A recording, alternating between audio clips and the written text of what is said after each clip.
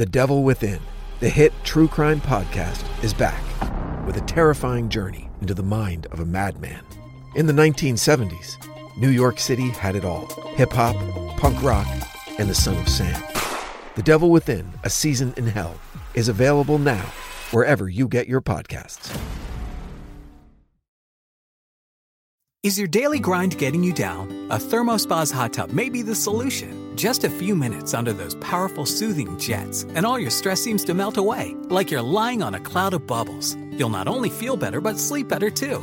Call 877-861-4672 now, and for a limited time, save $1,250. Call 877-861-4672 or visit thermospas.com to schedule a free on-site assessment.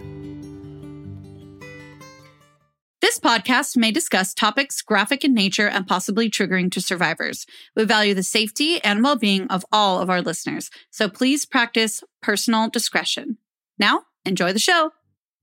Hey, I'm Paige. And I'm Natalie. We're the hosts of the Murder Diaries podcast. We bonded over tacos and true crime after we matched on Bumble BFF.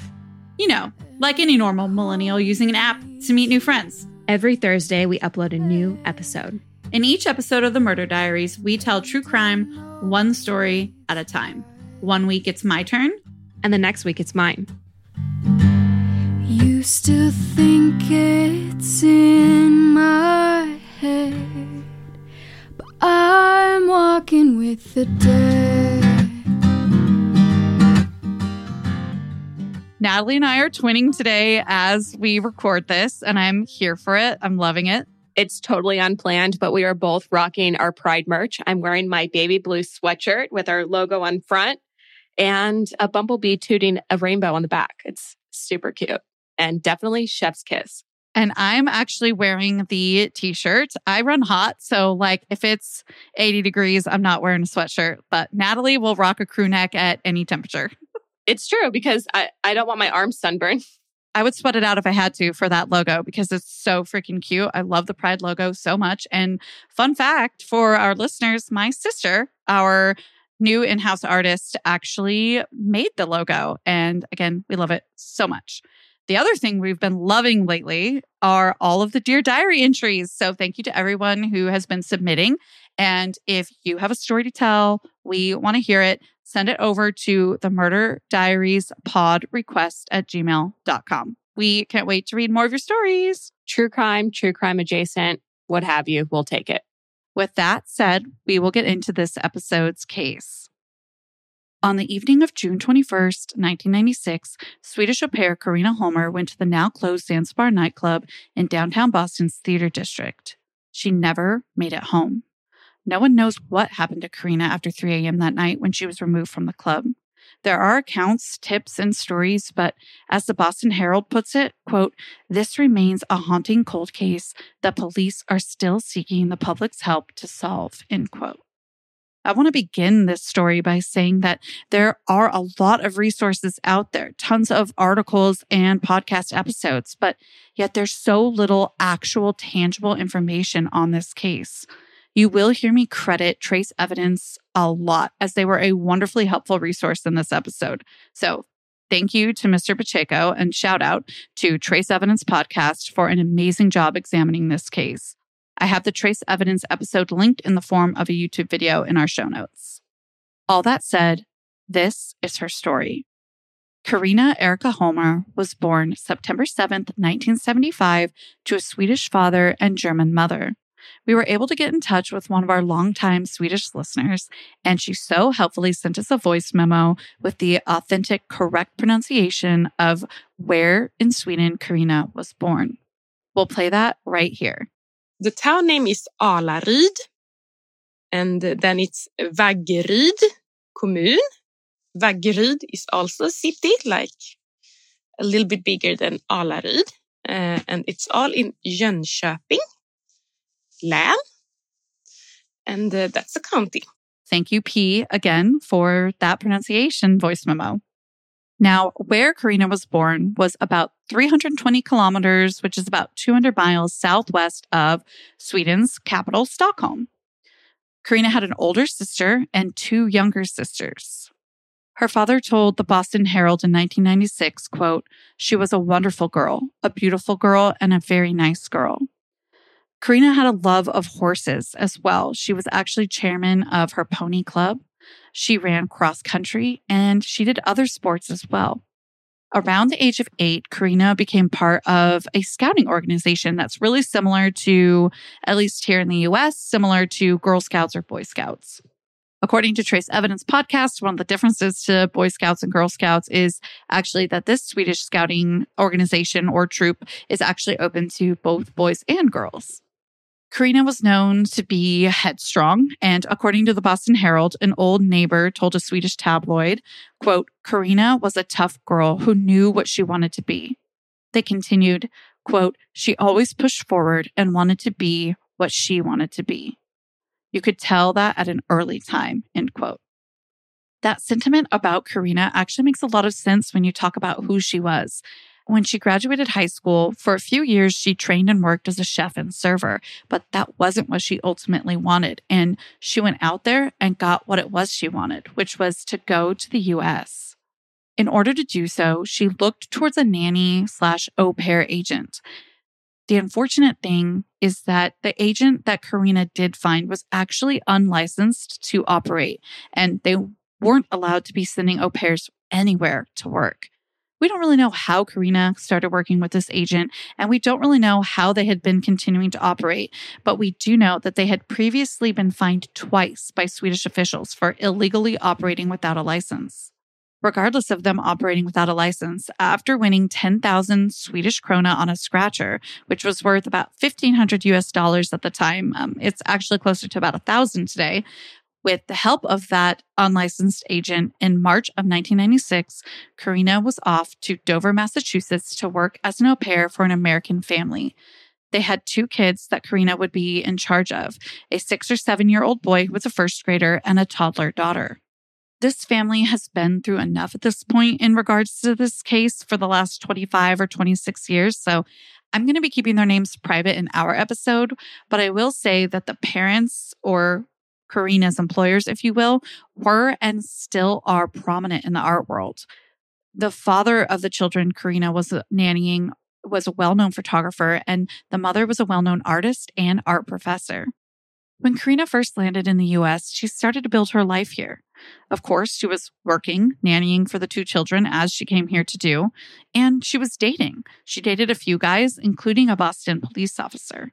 However, after 3 months, Karina was getting homesick, and she planned to return to Sweden in August. Karina's friend Charlotte tells the Boston Herald, quote, "The last time I was in contact with her, she said she would probably go back home earlier." Do we know how long this assignment was for Karina? That's a really great question. I wondered that too, but I could not find any resources that stated just how long Karina was assigned to be an au pair for that family. I should note, though, that most au pair assignments are temporary. Regardless of that, we do know she wanted to go home in August, and that was early. Considering Karina's early departure, she never made any formal complaints, not to the Swedish consulate in Boston or really anything like that, besides in a letter home. She wrote to her friend, quote, "There's always so much cleaning, and I think I'm stressed all the time. So this is not exactly what I thought it would be," end quote. That friend, Charlotte, again tells the Boston Herald, quote, "She seemed to be pleased with the city, and she had acquaintance with the other nannies in the area." She continues, "She said there hadn't been any serious problems of any kind. She hadn't been threatened by anybody. She felt safe," end quote. Now, Karina had been writing home to friends and family often throughout her stay in the US. There are other accounts of another letter to her friend Ulrika that said something terrible had happened. This is different than Charlotte's experience, but Karina never said what happened. She just said that she would explain more when she got home in a couple of months. According to the Trace Evidence podcast, the attorney for the family was unaware of any of these feelings that Karina may have had. He said, quote, "I don't know whether these letters represent her overall feelings, but if those were her feelings, she was able to not have them interfere with her relationship with blank and blank's children," which is the cornerstone of any au pair relationship. One of the bright spots of Karina's stay here in the U.S. and her employment as an au pair was that on the weekends, she had access to a loft on A Street in Boston's South End. Her employers actually owned that loft and used that loft during the week, so Karina had access on the weekends. Boston's only about 30 or 40 minutes away from Dover, and of course, it was definitely more fun for an almost 21-year-old on the weekends after caring for 2 children all week. When taking weekends in Boston, Karina enjoyed hanging out with other young au pairs, exploring the cafes on Newbury Street and the nightclubs downtown. That's exactly what she was doing on the night of June 21st, 1996. She went out to a nightclub called Zanzibar with some friends. Karina and her friends were a group of Swedish au pairs known as, quote, the Swedish nannies to locals around the nightlife scene in downtown Boston. The group would often meet up at the loft and then walk downtown to Boston's theater district. According to Emily Thompson from Morbidology.com's blog, Karina got into the bars and clubs in Boston with a fake ID, as she wasn't 21 yet. But let's remember, the legal drinking age is and was 18 in Sweden. That aside, let's talk a little bit about where Karina did go that night. As I mentioned, she went to a nightclub called Zanzibar. Now, Zanzibar is no longer open, but it was off of Boston's main street, Boylston Street, on Boylston Place, in an area called The Alley. Boston Magazine in 1998 named Zanzibar Best Club New Theme. Quote, this new dance club is a Banana Republic fantasy, complete with palm fronds, wicker settees, and waitresses in khaki hot pants. The music is numbingly dumb disco for white people who can't keep time. In other words, goofy suburban fun, end quote. I want to note that today, a venue called The Estate stands in Zanzibar's place today. Anyway, back to the evening of June 21st and early morning June 22nd. Karina is enjoying her night at Zanzibar. It wasn't that uncommon when they would go out for Karina and her friends to kind of go their separate ways for periods of time throughout the night. They would be dancing and mingling on their own and coming back together off and on throughout the night. It was no different that night either. According to trace evidence, as her friends spotted her off and on and reconnected with her that night, they noticed that she was getting more and more intoxicated. Then, again, according to trace evidence, Karina was found in the bathroom around 3 a.m. as the club was closing down. Billy Jensen's article also mentions that Karina was found in the bathroom. After she was found, Karina was escorted out of the club by a bouncer, and she was left outside in the downtown Boston's alley area that I mentioned earlier. TrueCrimeDaily.com writes about Karina's case in their blog, and they shared a Yelp review from 2009 about the alley area. Thanks to their blog, I'm going to share it as well. These quotes really give a picture of what this area is like in the early morning hours. Quote, this is the alley at Boylston Place, aka the wackiest place in Boston at 2:30 a.m. on a Saturday. On the weekend, well, it's covered in every type of party dude or dudette that one could possibly encounter. Having liquor store and estate here kind of brings out the party crowd and the gypsy bar and others nearby. It's a wacky party place. Notice that they mention estate, which is, again, where Zanzibar used to be. True Crime Daily goes on with its quotes.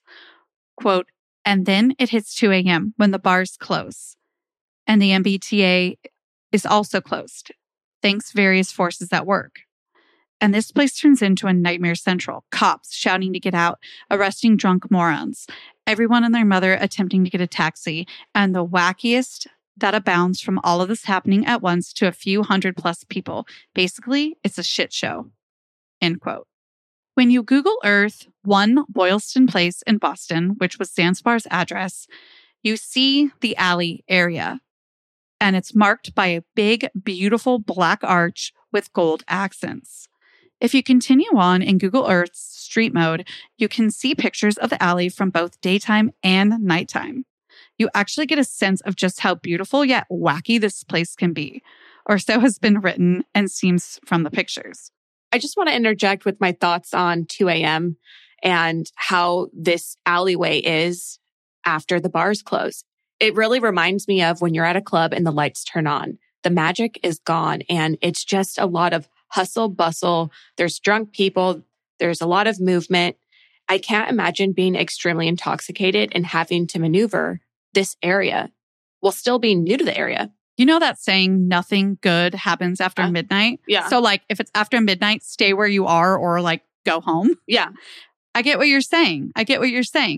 And listen, to our Bostonian listeners, if you go out at the alley area, I'm sure there is something for everyone. And we know that Yelp and Google Earth pictures don't show all that a place has to offer.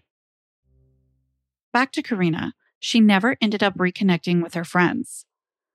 When she was escorted by the bouncer, it was past closing, and she was not allowed or unable to get back in. This is where things with this case start to get a bit confusing, in all honesty. Many reports and resources state that Store 24 on Mass Avenue showed Karina inside or near the store around 3 or 3 a.m.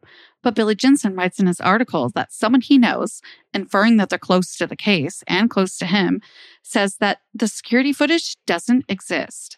It's hard to know what to think or really piece together exactly what happened to Karina after she left Zanzibar. There were reports of Karina getting in a gray Mitsubishi car with a group of men, and the person that came forward about this tip said that they went to the window to try to get Karina out, saying that she came with him and that it was time to go. But someone in the car said, quote, "Get away from the car, you little or I'll crush your head." There were reports of Karina speaking with what CelebrateBoston.com refers to as a, quote, "spirited nocturnal neighborhood person," end quote. This man would often dress up his Great Pyrenees in a Superman shirt that matched his own, and he used this as a way to pick up women in the city on the weekends. This man, whose name I will leave out because his name has been tied to this case enough, died by suicide a year later, but he was cleared before that because he got a speeding ticket that night that proved his innocence. There were reports of Karina speaking with a transient man that danced and sang with or to her, and other reports of Karina being seen walking on Tremont Street between Boylston and Park. So you can see there's so many different accounts. We don't know what, if any, truly happened. Trace Evidence Podcast quotes one of the lieutenants on the case saying, quote, "We know she was there with friends," meaning Zanzibar, "and we know she was talking with some men, which is not unusual. She was talking inside, but whether she left with anyone is total conjecture." So law enforcement really doesn't know who, if anyone, Karina left with or where she was going. As for her friends, they say basically that as the club closed, they couldn't find Karina. They waited around a bit, but they decided to head home because they didn't know if Karina had gone back to the loft, to another bar, or where she was. There are reports that Karina mentioned while in Zanzibar that night that she was going to go to an after party of sorts later, but again, not confirmed according to Trace Evidence either. With all of this considered, Karina seemingly vanished between the hours of 3 and 4 a.m. that early morning of June 22nd, 1996. That is until Sunday, June 23rd, when a shocking, gruesome discovery was made in Karina's case. A transient man was rummaging through trash receptacles near Fidway Park. He ends up at a dumpster that, according to, again, Trace Evidence, sat behind 1901 Boylston Street, about 2 miles southwest of Zanzibar. In that dumpster, the man found a heavy, strange trash bag. Then, to his horror, a human arm inside that trash bag. He ran until he found a police officer. The trash bag weighed about 48 pounds, and inside was Karina's upper torso from just above her hip bone on up. According to Trace Evidence, this cut below the ribs, but just above the hips, made it so only her spine needed to be severed.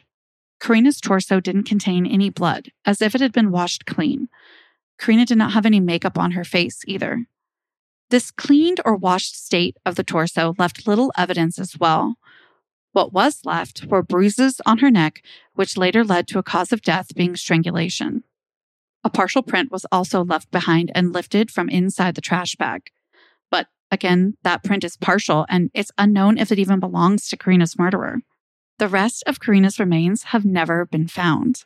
Many speculate that this may be an effort to hide DNA evidence after a sexual assault. The part of Karina's remains that were found were returned to Karina's family in Sweden. They celebrated her life with a funeral service and laid the partial remains to rest. That is one of the most heartbreaking pieces of this case. Her family didn't even get to lay all of her to rest. Trace Evidence describes that Karina's father asked the detective, quote, "What am I getting back?" end quote.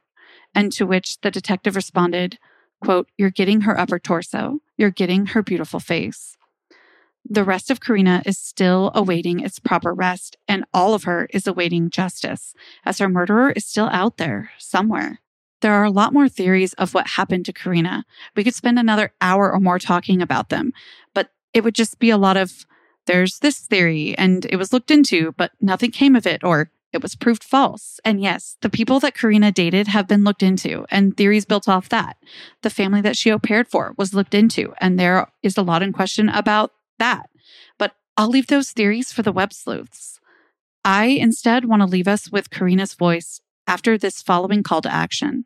If you have any information on what happened to Karina, please call the Boston Police Department's Unsolved Homicide Unit as they continue to review the facts. You can call them at 617-343-4470. Community members that wish to assist in the investigation anonymously can do so by calling the Crime Stoppers tip line at 1-800-494-TIPS, or you can text the word tip to crime 27463. As I mentioned, I want to leave us with Karina's voice. CelebrateBoston.com quoted a poem that Karina wrote in 1992. I tried to find the whole thing, but I wasn't able to. Regardless, I'd like to leave us with that quote today. Quote, "The richest gift you ever got is life. Don't throw that away or ever step on it, but hold it high in your hands." End quote. And that's where we'll leave this episode today. Until our next episode, you know where to find us. And until then, Stay safe. bye. Seeking the truth never gets old. Introducing June's Journey, the free-to-play mobile game that will immerse you in a thrilling murder mystery. Join June Parker as she uncovers hidden objects and clues to solve her sister's death in a beautifully illustrated world set in the Roaring '20s. With new chapters added every week, the excitement never ends. Download June's Journey now on your Android or iOS device, or play on PC through Facebook Games.